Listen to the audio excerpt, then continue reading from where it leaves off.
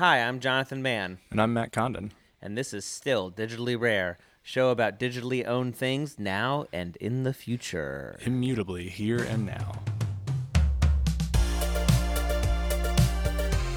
Digitally Rare.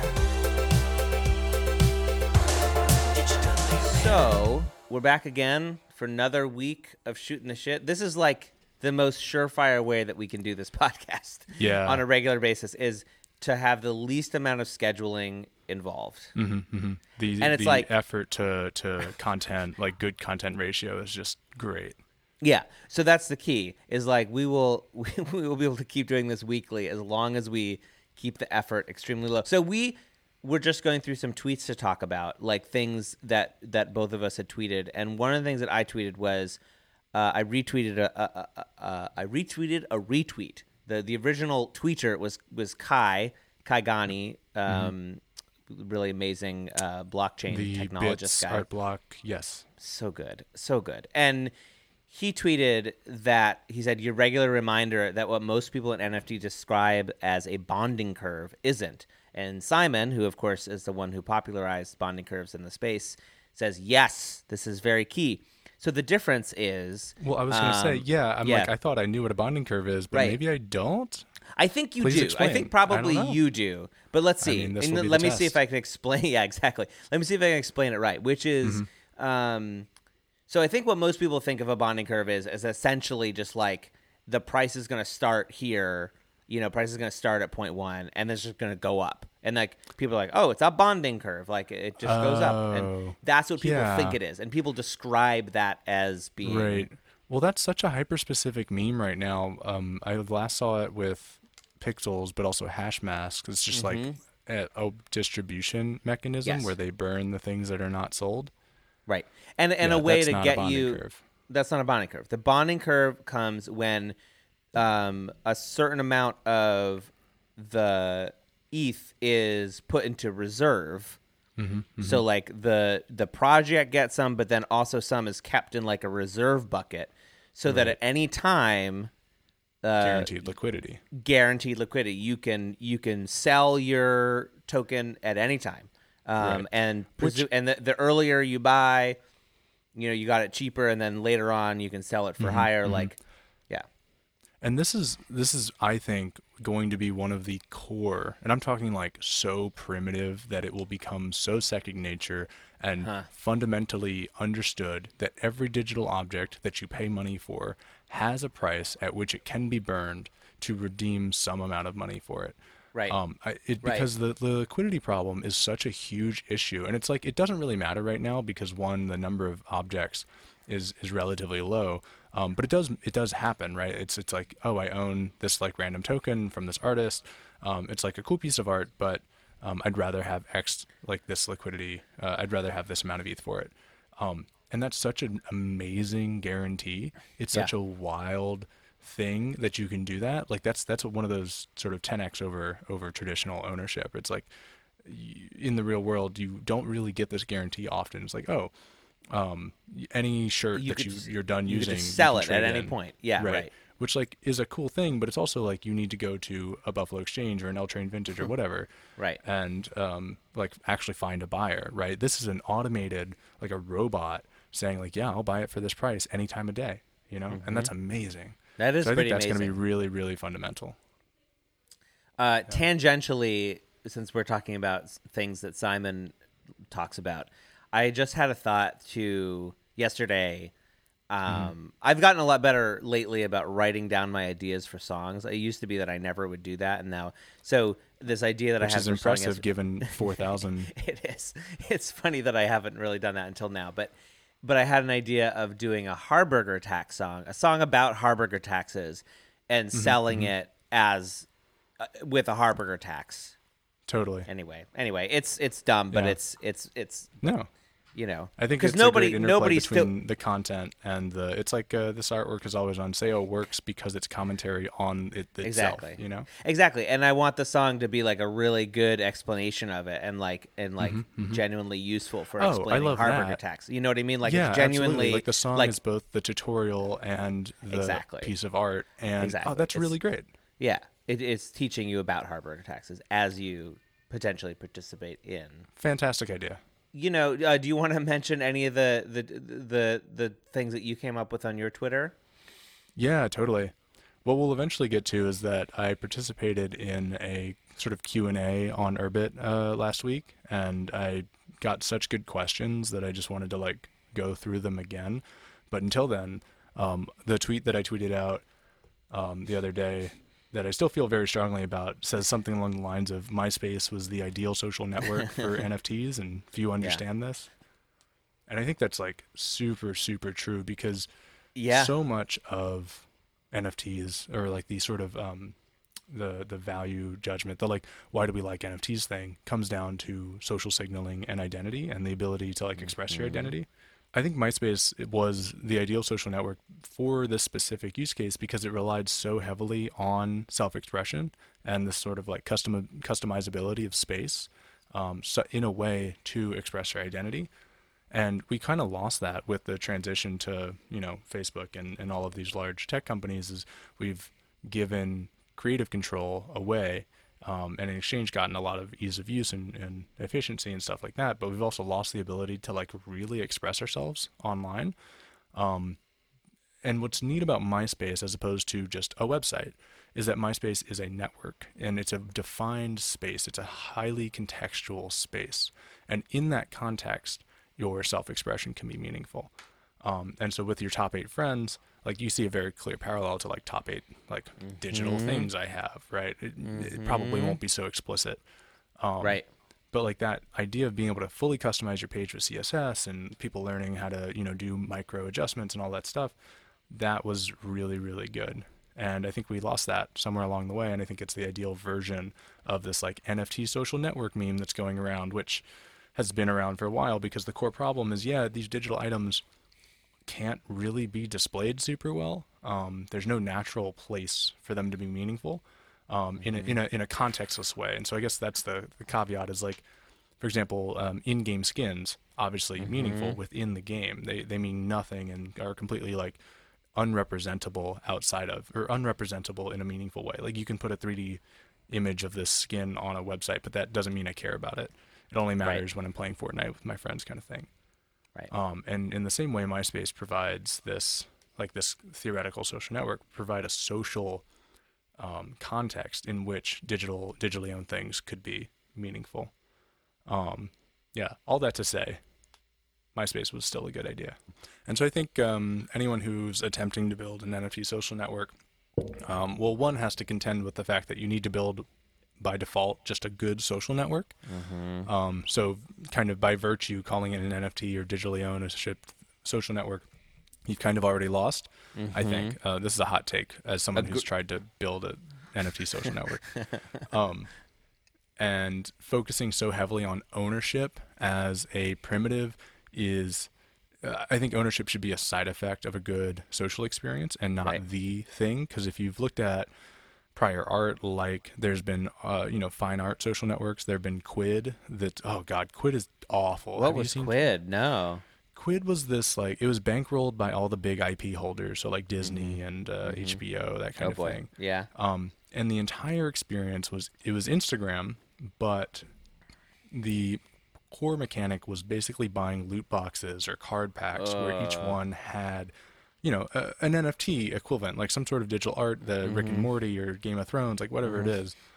And you would collect them all, and they had all the rarities. It's like exactly what you expect. Yeah. And it was like collectorship for collector's sake, and funneling money into it, get your collection, trade it with friends. It's like not terrible ideas, but the execution of it was just so explicitly like financialized and capitalistic. It was just really gross. And then the social network part of that carried those vibes over. The product is imbued with the vibes of its creator, and in that way, the social network was just awful. So, I would caution against building Quid. Yeah.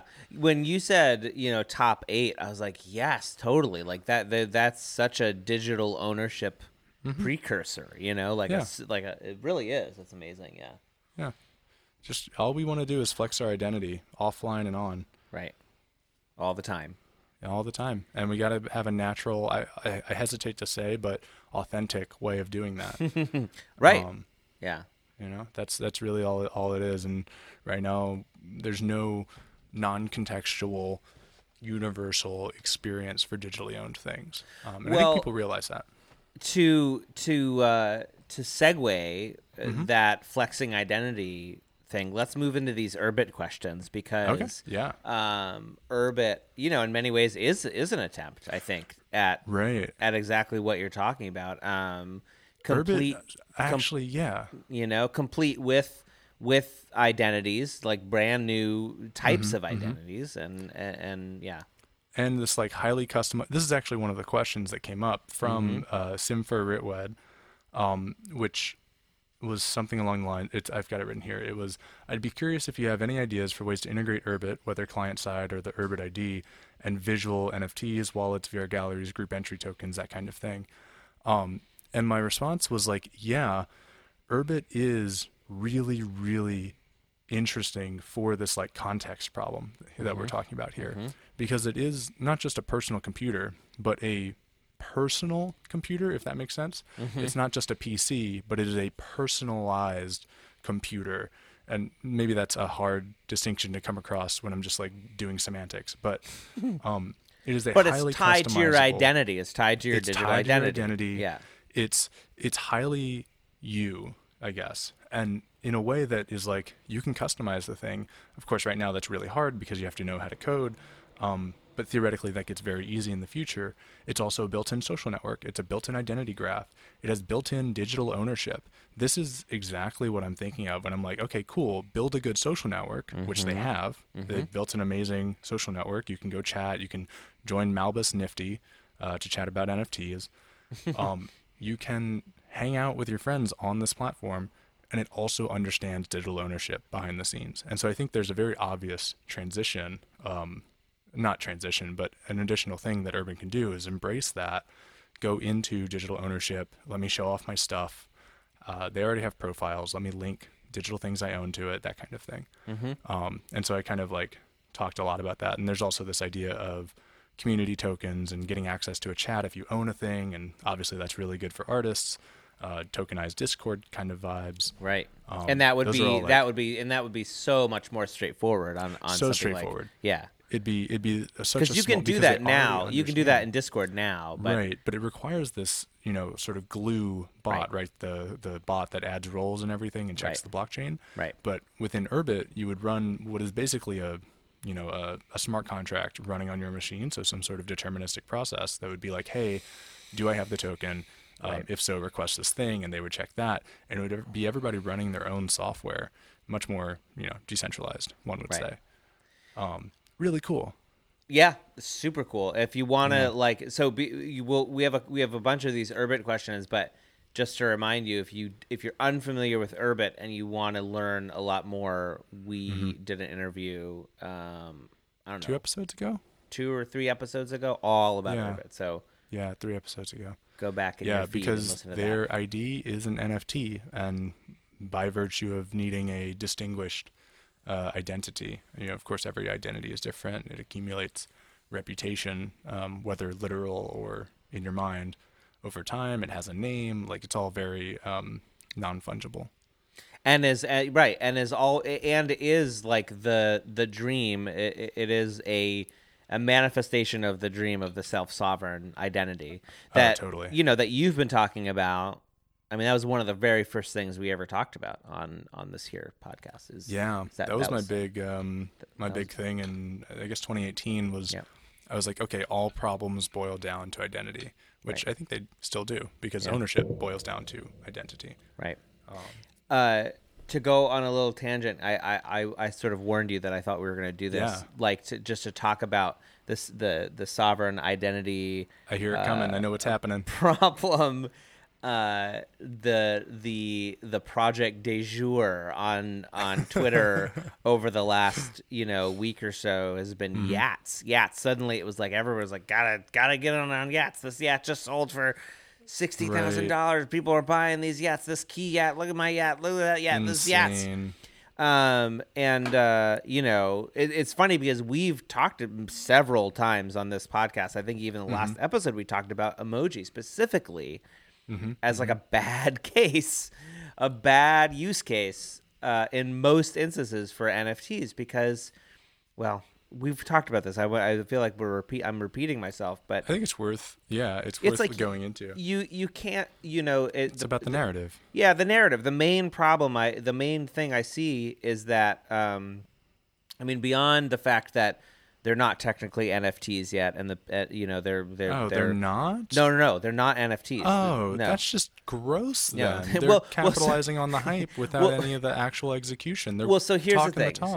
So okay. here's how they would argue against that: is that the team behind it is very blockchain heavy. Cardano people, they're like privacy chain people. I forget their names, but anyway, you may clearly it's going to be a blockchain thing, I think the play is make it as easy as possible for as many people to get in on it. The other thing we've talked about, which is like minimum viable decentralization. Right. Do it that way and then move it on. Now, as to whether or not that can ever happen, that's always a issue. But then it's also worth pointing out the difference between what they're actually doing and their promises, and I don't think their website distinguishes between that. The website does not make it clear. It's very confusing, which is part of the reason I was so.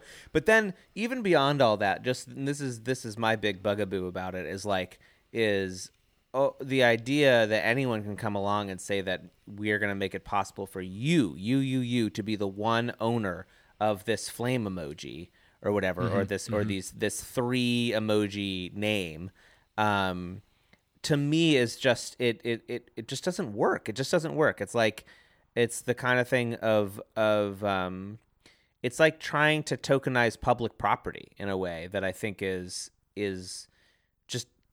Yeah, it rubs me very much the wrong way. Right. It's like, what right do they have to claim that? Which is to say, I wouldn't say that anyone does, but except maybe like the Unicode Consortium. And this is something we've talked about, is they've dabbled in that kind of ownership. So, for these guys to come along and say you now are the canonical owner. And then what happens, and what inevitably will happen is that then there's going to be like competing owners of these things. And it's like, well, and then it becomes like a punk situation of like, well, I own this punk, but I own that punk, and the Binance punks. It's like, right. What's the canonical thing? Well, I'm kind of interested now in can we just start a different naming system? Because that's all they've done, right? Is they've said, okay, cool, here's a namespace.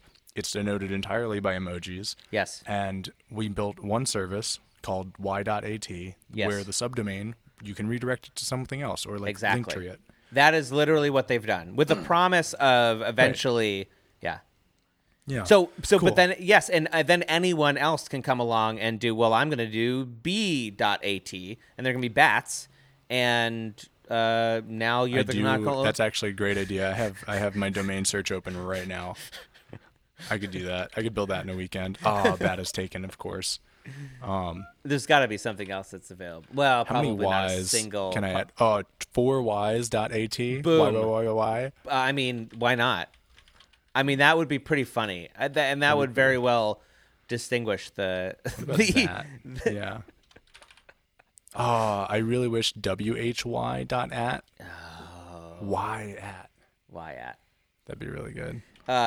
But yeah, that is the problem, and all these people who have spent all this money with they're not as we say aping into this for the pure joy of it. They're hoping to make a profit. That's what these people are trying to do, and they are going to have. Can do an emoji, like if you wanted an emoji URL, you can do that. You can do that for free. You can do that for free. I did it. Yeah, exactly. For free. If you and an actual URL that's just like.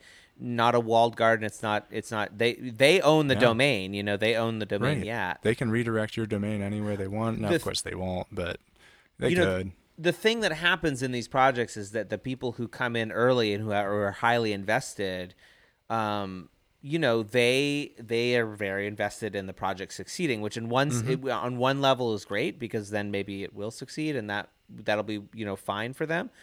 But on the other hand, it creates this like tribal, this crazy tribal thing that happens that I well, there's this really good tweet I saw earlier today that points at that same idea, which is this like sort of loyalty tribalism of this. It's sort of a vicious positive cycle. Yes. Where it was the tweet was something like, why is Uniswap, the most valuable DeFi project? Well, they airdropped $4 billion in coins. Right. It's like, why is that worth $4 billion? It's because they give you voting rights over this other gigantic pool of tokens that you can distribute for grants. They're like, okay, well, why is that valuable? Well, because people got $12,000, and it's this sort of like cycle, or it's like, why are people so loyal to this project? Well, it's because they got $12,000 tokens. Yeah, right. It's this sort of like, I guess that is actually super valid though, is that by bringing people together, you create value more than the sum of its parts. Mm-hmm. But I can see how that can be abused very easily. Yeah, and that's humans do this with, and this is something I think we've talked about in the past too. Like humans, especially online humans, do this with all kinds of things. It doesn't have to.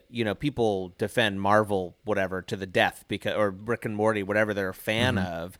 They don't have to be financially invested in it, but in these instances, suddenly where they are financially invested in it, oh my god, it like becomes right. That's the thing is maybe I didn't realize this before, but how effective money is as a motivator, or vice versa, how money motivated people can be. Yeah. Because I was like looking at this and I like turned to my roommate and I was like, why would you choose to do this with your time? But I guess that question either doesn't occur or has a simple answer for certain people. And I just didn't realize that. Absolutely. Yeah. So like who gets excited about that for a reason besides cash money, right? Like it just doesn't make sense to me. No. And so when you divorce the financials, it's like what's left, and what's left is kind of pithy. Right. Yeah. Yeah, that's exactly right. I mean, there's the promise of some kind of self-sovereign identity, but then, we look at people wanted self-sovereign identity. There's a lot of other options. There's a lot of other options. More ahead of time. Right. Yeah. Like wow. They get self-sovereign identity connected to an emoji, but anyway, it just doesn't seem. Well, to use that as a segue back into the Urbit question, please, yeah. Urbit's ID is probably the most utilitarian NFT that has existed and maybe will ever exist, because it gives you access to an entire digital computer network with a bunch of people on it that you can talk to. And it is, a unique identity with a distinct name that can have personal meaning that you could trade in later if you wanted, get a cool name kind of thing. And by the way, it's also has a visual representation, just like an emoji. It is an emoji. It is in some ways an emoji. It tells you something. Yeah.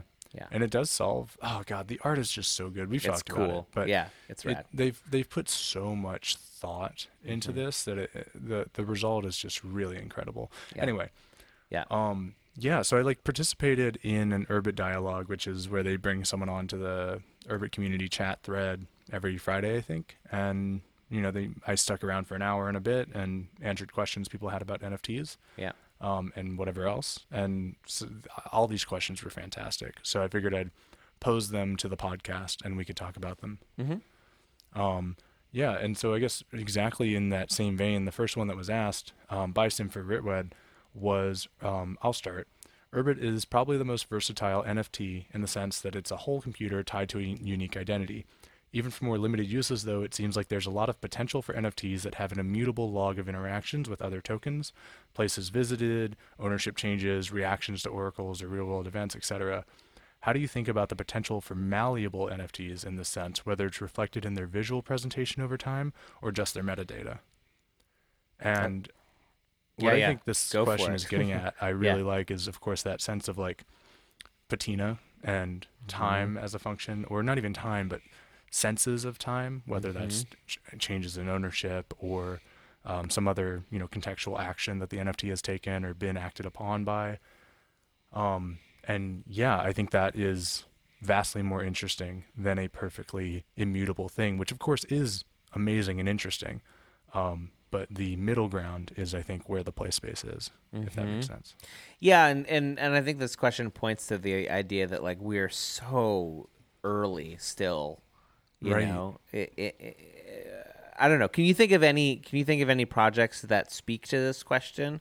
Any projects that like use patina over time? Honestly, yeah, off the top of my head, not a ton. I mean, there's this idea of generative art, but most of those are locked in, right? They don't degrade over time.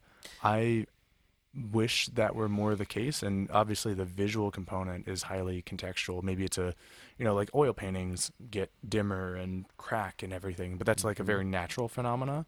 So what is the sort of, skeuomorphic translation, not Yeah. transposition of that into a digital object? I'm trying to find this project that I saw fly by yesterday. I wish I could remember who tweeted about it. Yeah. And so I'm probably going to get it wrong because I can't find it. Maybe you saw it too. But it seemed like basically what it was it's on OpenSea. The person is anonymous, and it's it's a generative project, but it's over time, and there's only ever 1,000 of them, but they also get burned. So there can only ever be 1,000 at a time. But they change over time. And you could buy one, or they get burned. I don't know. It seemed really interesting. Yeah, totally.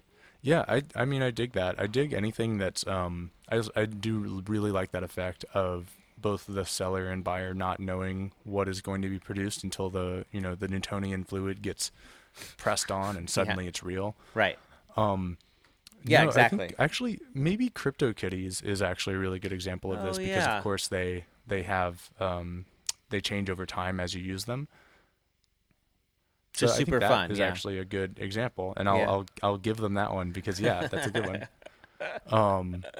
Yeah, but I think there's a lot to be said for, art specifically can either exist independent of time, which is of course really powerful, but it is also true that art exists over time, and so even in just the specific art realm, I would like to see some creative applications of that.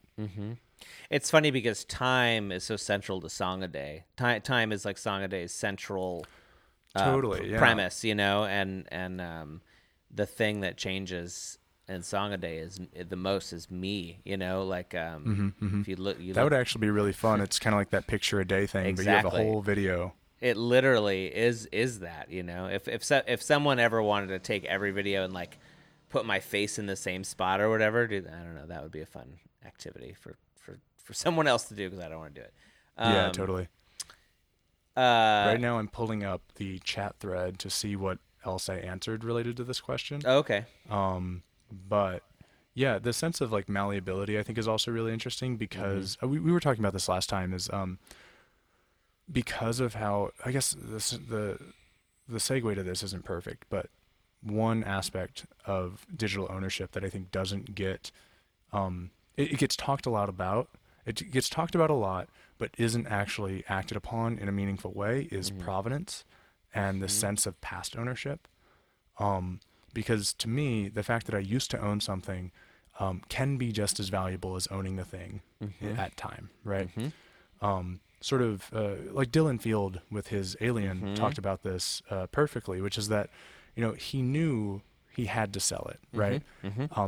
Of course, if I were him, I'd have kept that thing for all eternity because it's a piece of digital history. It's the piece of digital history. It's amazing. But he knew that like he had a much more holistic sense of like, okay, digital ownership, provenance, the story, the narrative, it has to change hands. And I think that's really wise. And in that same way, like his previous ownership of it was very important to him. It's an aspect. And so I wish that were slightly more like relevant. Yes. At the moment. It's especially relevant actually right now in punks, I think punks just being the project that it is, that what you're talking about, that history of owners is for those who like follow punks, it's like it's a very clear and present and day-to-day thing that people are aware of. I was just reading an interview with a gentleman called Stray Bits, who he did an interview with my buddy at the Red Lion Eye Gazette. You know those guys? Oh yeah, Red Lion Eye. It's cool.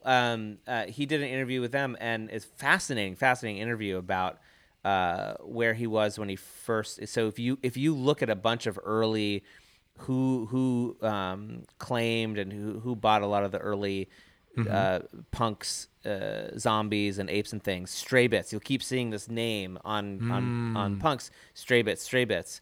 And so they tracked him down and they did an interview with him. And wow, I would love to read that. It's fascinating, and his whole story is very interesting. And but he is because he put his name in there too, I think is key, because a lot of them are just the wallet addresses, but because you see this name pop up over and over again, Stray Bits, that name just kind of lodges in your brain. You're like, wow, this one guy look at all these things he had at one point. It's like, wow. Right. And that becomes in your mind this kind of like, wow, that person, I wonder how do they feel now? And Red Lion, they did this interview. It was very fascinating. Yeah. Yeah. I'm looking at their homepage right now. They have a lot of good titles that I want to read the article of. Right. It's a great idea. What a fantastic idea for a thing. He does 100 copies a week, 0.05 ETH each, and he burns the ones he doesn't sell. Neat. Yeah. Yeah. It's cool. great. Like a little collectible memorabilia. Support the thing. Love it. Great. Straightforward. Fantastic. Isn't it? Yeah. It's good. Yeah. Really good. But yeah, I think. Yeah. Go ahead. No, you go ahead.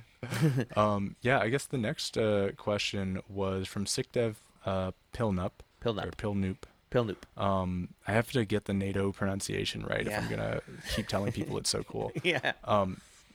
What are your thoughts with regards to governmental adoption of NFTs in terms of using NFTs to track titles and that kind of thing?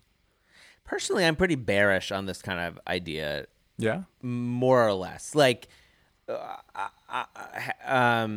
having just bought a house, I can't imagine that we're gonna sit in a world anytime soon where in addition to getting the title, the physical title, I'm gonna get some kind of NFT title. Yeah. It just seems so fraught to me, and so overwrought and and there's that joke about someone hacks my MetaMask and gets my house. right. Yeah. I think this is a rare situation where we disagree. I think this is inevitable. I think if we were to invent the concept of house titles today, we wouldn't be using a physical. Well, certainly you wouldn't be using a physical piece of paper, but we also wouldn't be using what is definitely a filing cabinet in the county or something like that, or a shitty MySQL database that hasn't been updated in 5 years. That's undoubtedly what's happening behind the scenes. And it seems inevitable to me that given progress of technology, NFTs being a better digital object, that all owned digital things end up somehow in some way as an NFT. And I use NFT as a label for scarcity by consensus digital object on a blockchain. Owned by cryptographic self-sovereign ownership. Yeah. The thing that I always get hung up on is the bridge to the physical world. Do you know what I mean? Right. That is a huge thing. And I guess that's the caveat, right? Is the two caveats with my take there, that one, I think this happens in 30 years. Yeah. Which okay. Is a 30-year timeline I could maybe see Okay, cool. I don't know. Yeah, because that's the standard generational change timeline. I think about that. You had another caveat. What's your second caveat? Oh, the other caveat was that, we're not going to do away with the government's sort of manual connection to the physical property. Right? Yeah. It's that's still going to exist. We're still going to, you have a title dispute. You're still going to go to local court kind of thing. You're not going to go to Aragon court for this. I think that's the second time you've made that joke in 2 weeks. It's a good joke. It's a really good joke.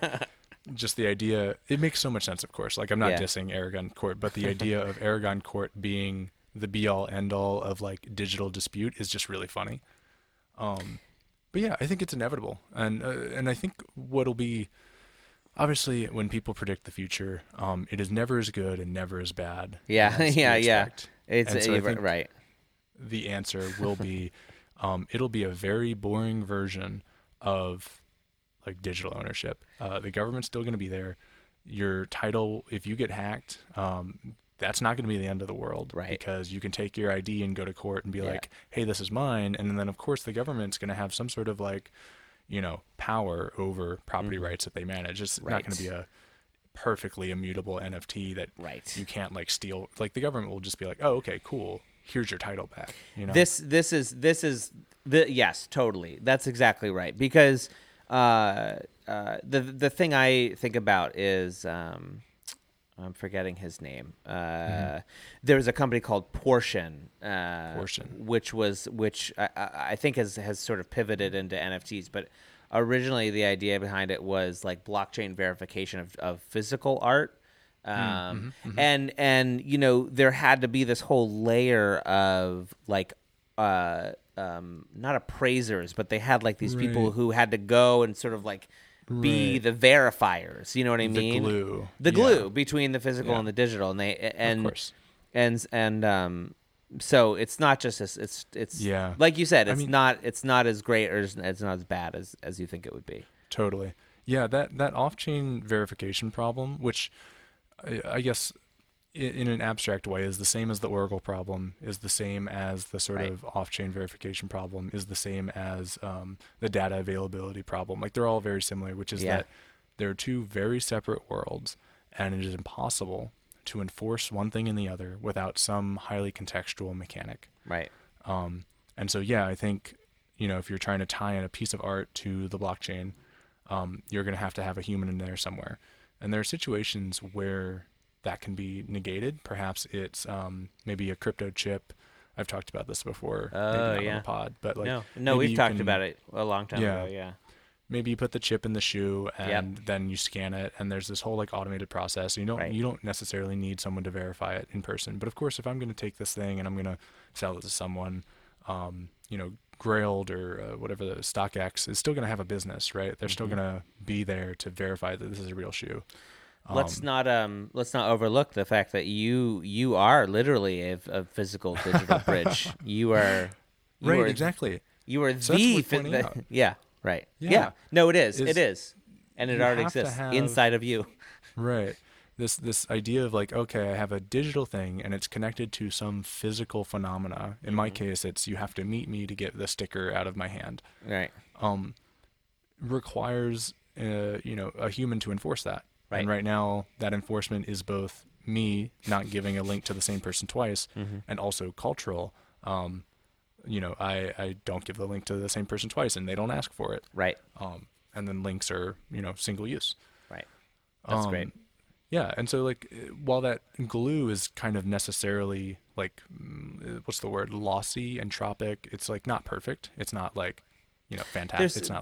But I think your case goes along. Yeah, well, your case goes a long way to showing how it can also be almost even better than just purely digital. Like it's whimsical even, and so it goes an extra step of showing, okay, well, maybe there's ways of doing this that actually, even though they are this thing that we have to do, we have to make this bridge, there's ways of doing it that are like fun and interesting. Yeah. Fun, interesting, and totally fine in the context that you're operating in. I don't think anyone's expecting my sticker distribution to be like resistible by the government, right? Like someone could coerce me into distributing more stickers. They just have to hold a knife to my body, and I'll be like, okay, yeah, have all the stickers you want. Plenty, yeah, right. But nobody's expecting me to resist that, and so it's totally fine.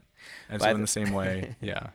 By the way, I texted my son's friend's dad's name is Matt. And I accidentally texted him thinking I was texting you. I texted him about buying about getting this emoji domain for free, and I sent it to him.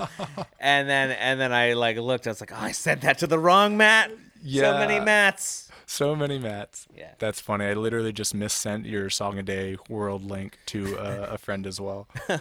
Perfect. Yeah. Ooh, good news on the Matt front though, as Yeah. a sidebar, is I have updated. I think I mentioned this last time as well, but I've updated it to support many Mats.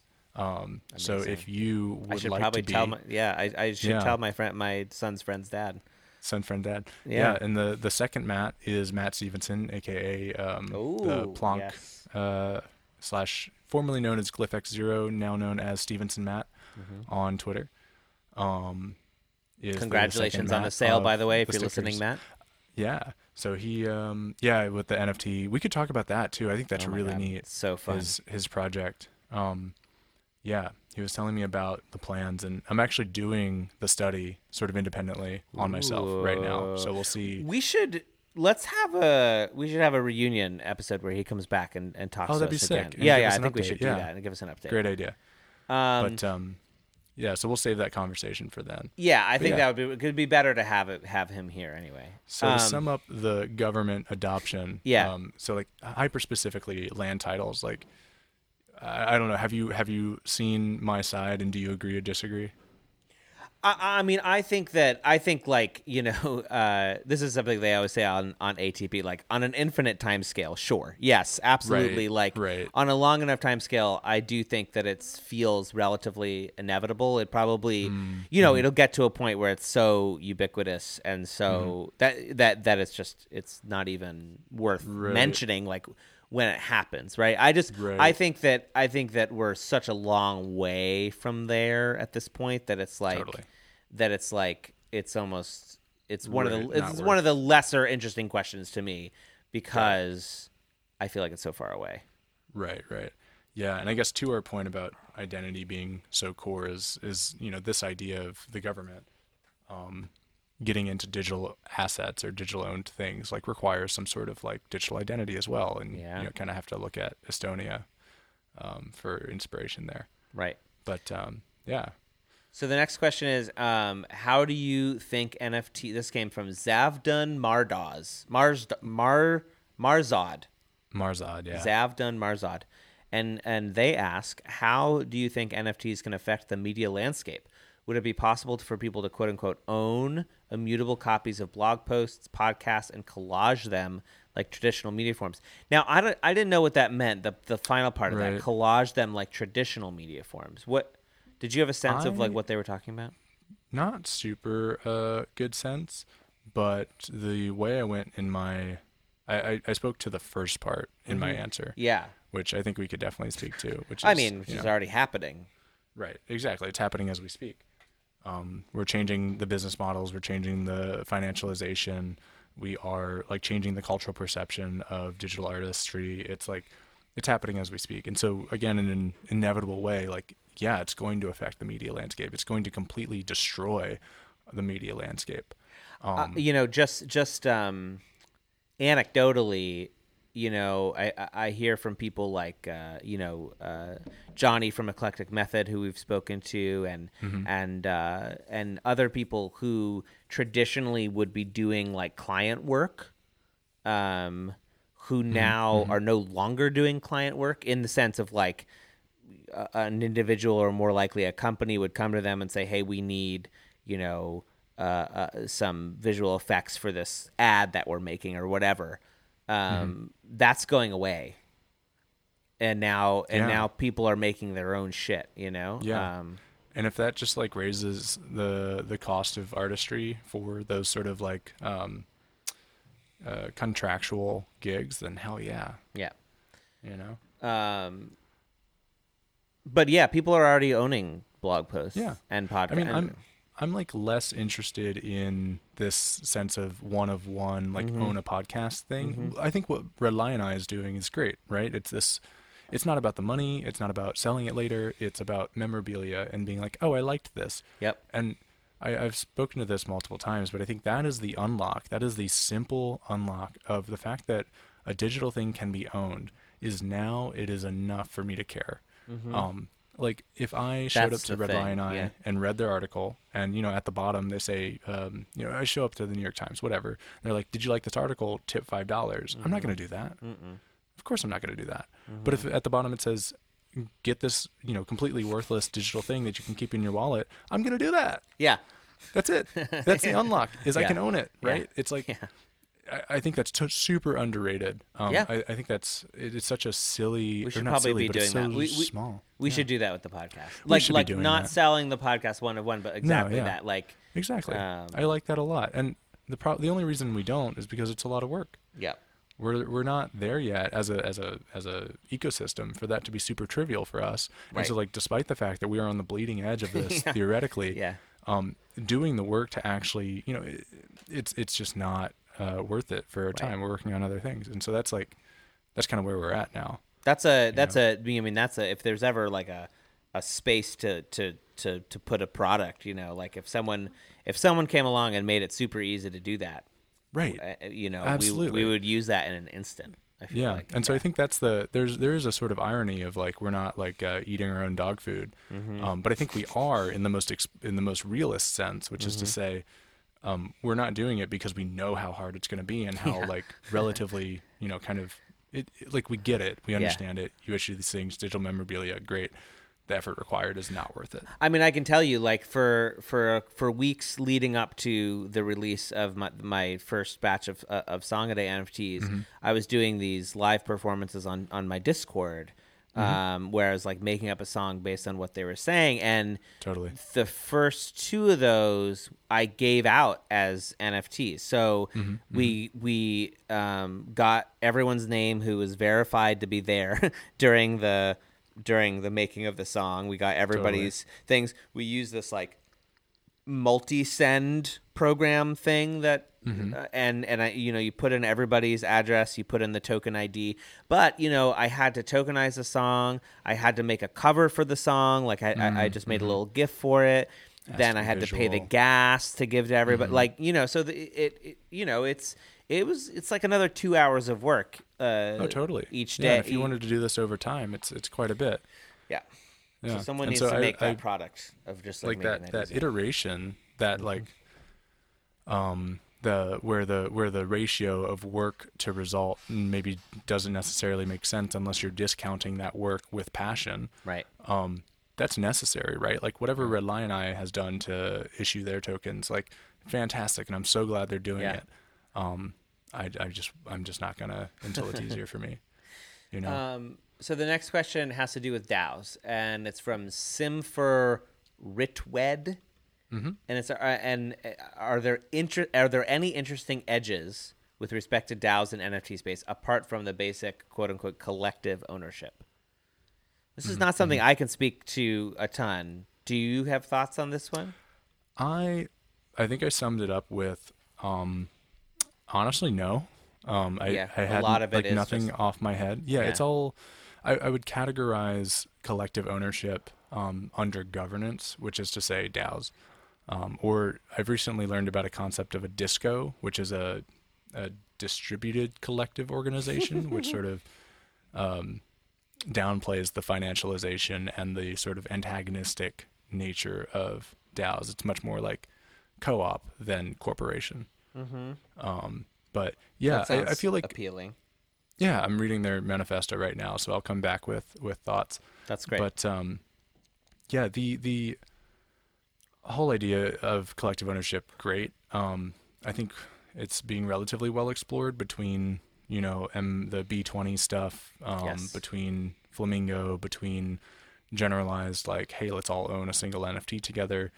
I do think the more abstract version of that I'm more excited in is the idea of social tokens of like not collective ownership of a single DAO, but collective ownership of or a single NFT, but collective ownership of a type of NFT. Yes. And the sort of like social layer of that. Yeah. But we've already talked about that. Yeah. Yeah. Also from Simfer Ritwed.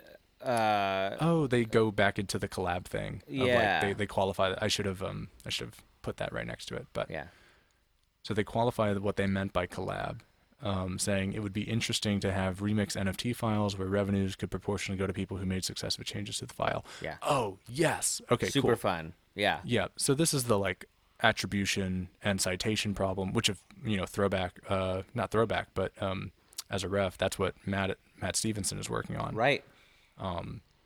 And it's a global problem. This sense of attribution, and then of course, quantifying contribution in a way that, because if you're financially distributing money, the amount that you have contributed has to be quantified. Yep. And that's a hard problem, and obviously highly contextual. Also from Sim for Rich Web, they asked a lot. They asked a lot of good questions. The next three questions. Honestly, all of them. Yeah, they asked like half these questions, which thank you. Related to the very big topic of traditional art world adoptions of NFTs, implicitly one-of-one NFTs certificates for the kind of art, particularly contemporary art, produced or valued by the current dominant elite art world are basically a bet that the elite art world and its imprimatur. Yeah, I don't understand that word, but I assume it's like the the current people at the top. The current like art world bigwigs surviving the transition to a tokenized crypto native economy. What is he asking there? He's asking, or they, I suppose, although I do know this person's pronouns. They are asking.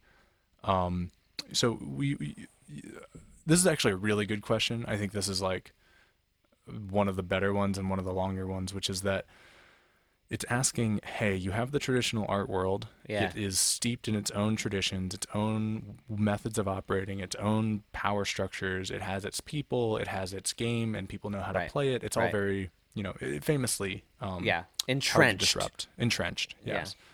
Yeah. And they're saying, cool, you have Sotheby's, Christie's getting in on the NFT stuff. There's some ideas of high fine art, NFT collabs. There's NFTs in museums. There's this sort of bridge happening. But of course that's at odds and is sort of ironic to the highly independent world of like the NFTs, where we're iterating outside of this traditional market, where artists no longer give a shit what so-and-so gallery is thinking, or like they don't even work with a gallery anymore. They just sell their art to people. Yeah.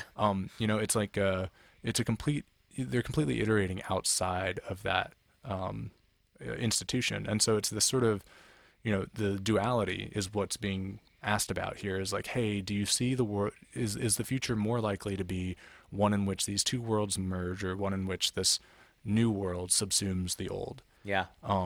And I think, again, to our point that the future will be more and less interesting than we expect. Yeah. I think it will be a bridge because those power structures and, more importantly, the money involved will not go away easily. Mm-hmm. But in a long tail, I think there is, this idea of direct and more power to the artist specifically, I think will be a lasting one. And what I talked about was, to that first part, was you have this idea. One of the questions they had is related to the big time and pleasant as much for the art. Bet on the elite. How did I get into that? I remember what I talked about, but I forget how I get there. Can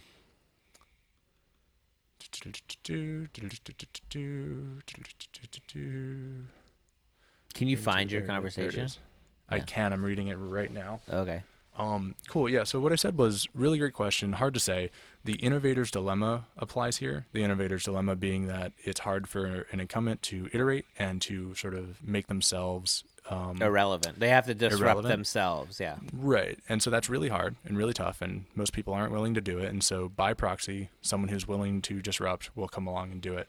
But of course, at the same time, it's hard to come into the art world and be like, I'm going to modernize this. I'm going to disrupt this. Like, categorically, that doesn't work. Famously with, I'll mention it again, like the artist resale royalty rights, first proposed in the Renaissance, Droit de Suite. I don't know how to pronounce it. Droit de Suite. And again, those proposed in the 1800s, and again in 1971 for Janssy contract, and finally only now it's happening. Like, that is a 200-year timeline journey on which to change one little aspect about the power structures and to give 15%, even less. I mean, the argument was for 15% to artists for resale rights, right? Like, that's just one example of how hard it is to change the system.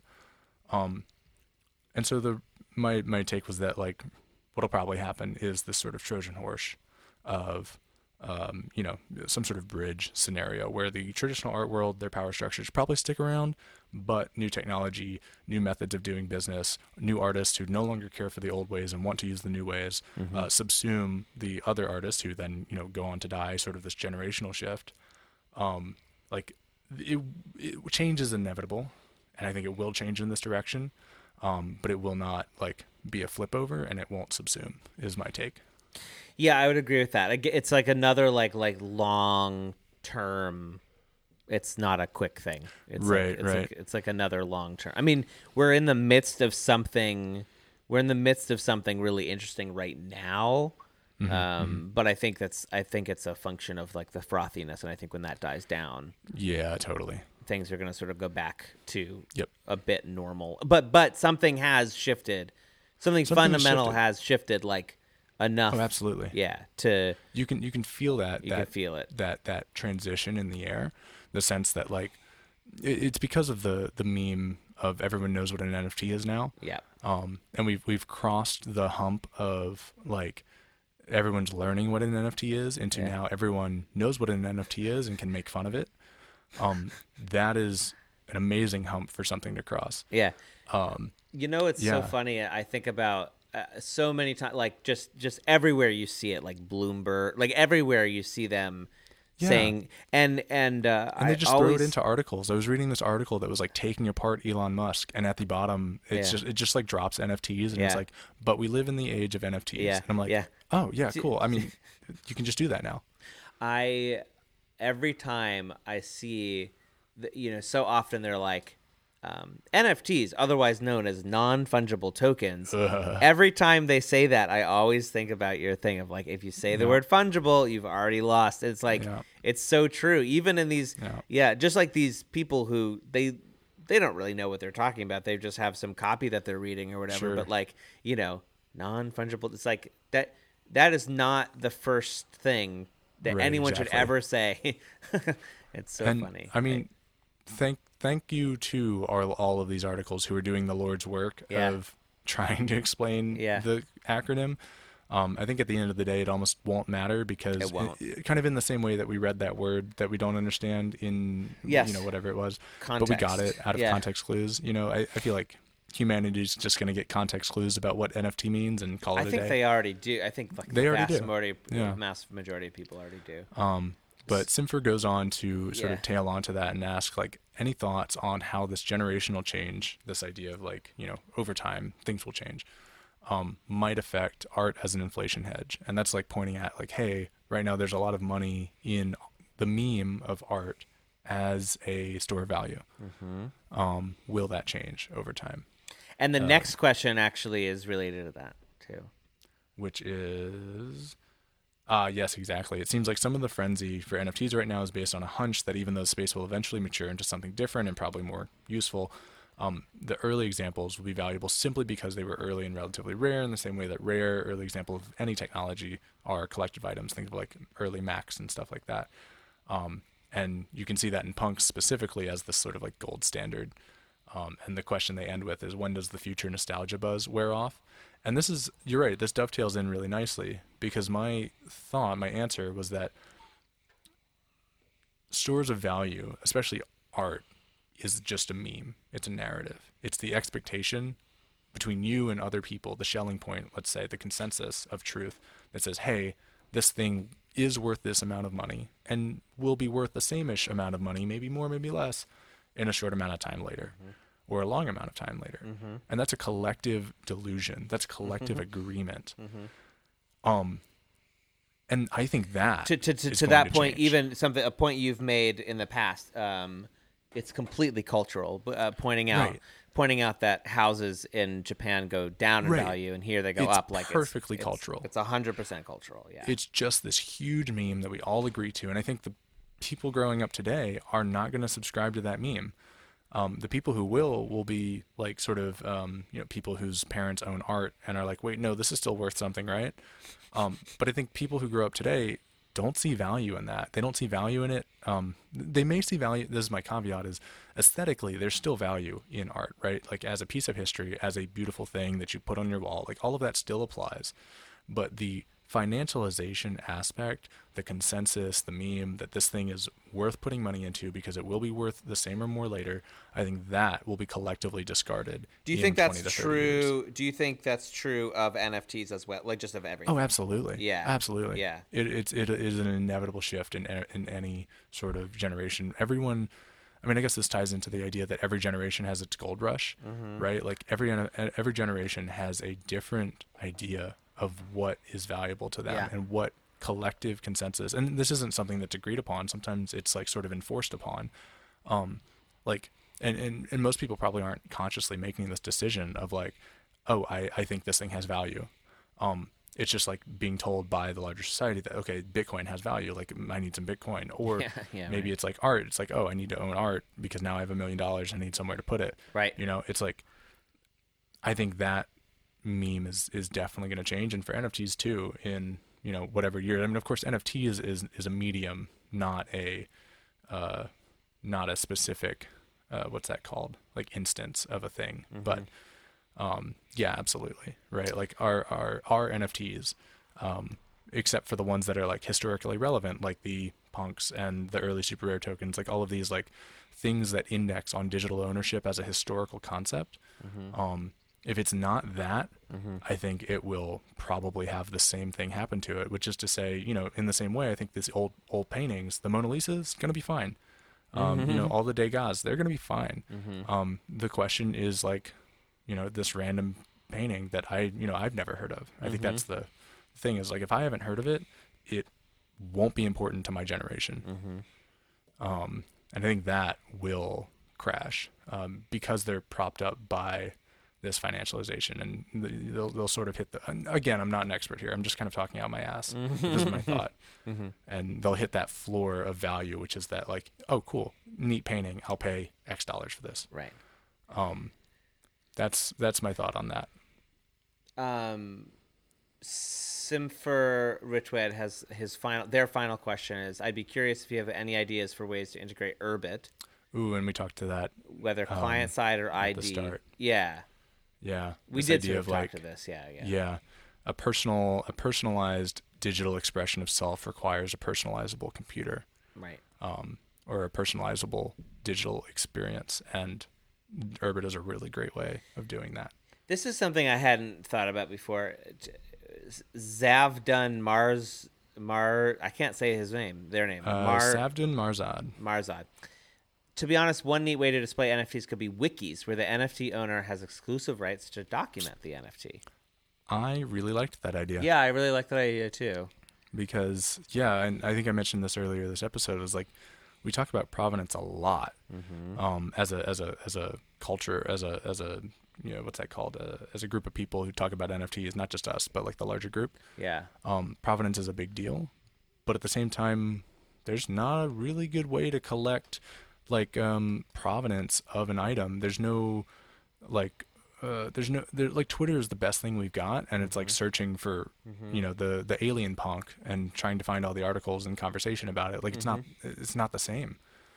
So is the idea of this, would this be like each owner gets to like document their ownership in this wiki? Sure. Yeah. I mean, I think there are a lot of different ways this idea could go.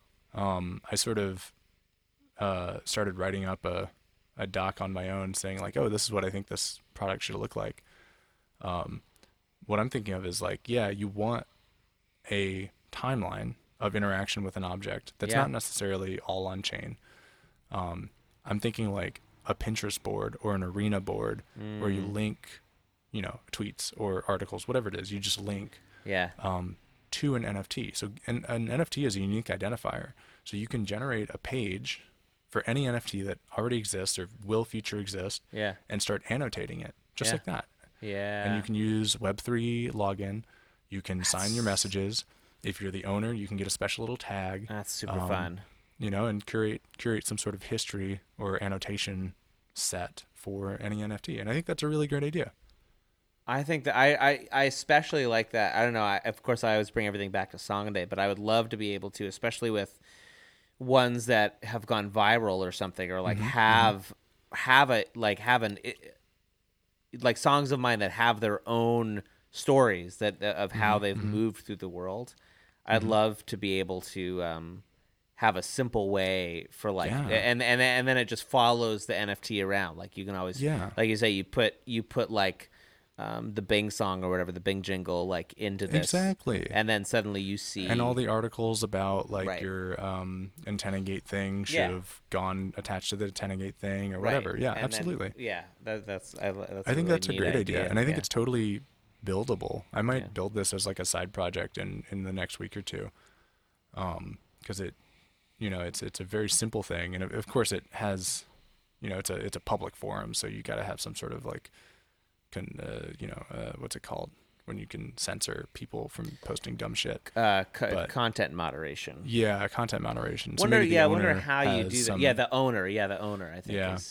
Maybe you get the ability to censor but not delete things. Be like, collapsed by owner kind of thing. But yeah, there's a balance to be struck, and I think it's a very small tool that could be built. And I think it'd be really fun to play with, see if people use it, and if they don't, whatever. Yeah. I really like that idea. I think that's super fun. Yeah. And I know that you would come up with an amazing name for it. Yeah. Ooh, that'd be fun. Because that's your superpower. Yeah. Okay, now I'm in. just if you ever want Matt to do something, just tell him he gets to name it. And then I'll do all the work. Well, that has been our episode. Thanks so much for hanging out with us. I'm going to put this call out again. If you have questions that you want us to mull over and talk about, send us a voice memo. Send us even just a tweet or something.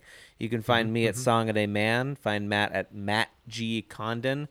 We are very online, folks. We are extremely on the Twitters. On Twitter. Leave us a rating and a comment in iTunes. We have about like 150, 200 listeners right now, which is more than we've had in the past, great. Which is pretty cool. Yeah. Anything else you want to say before we say so long? No, I think this was really fun, and I look forward to answering user-generated questions. Exactly. But remember, folks, get nifty. Get nifty. Get nifty. Oh, yeah.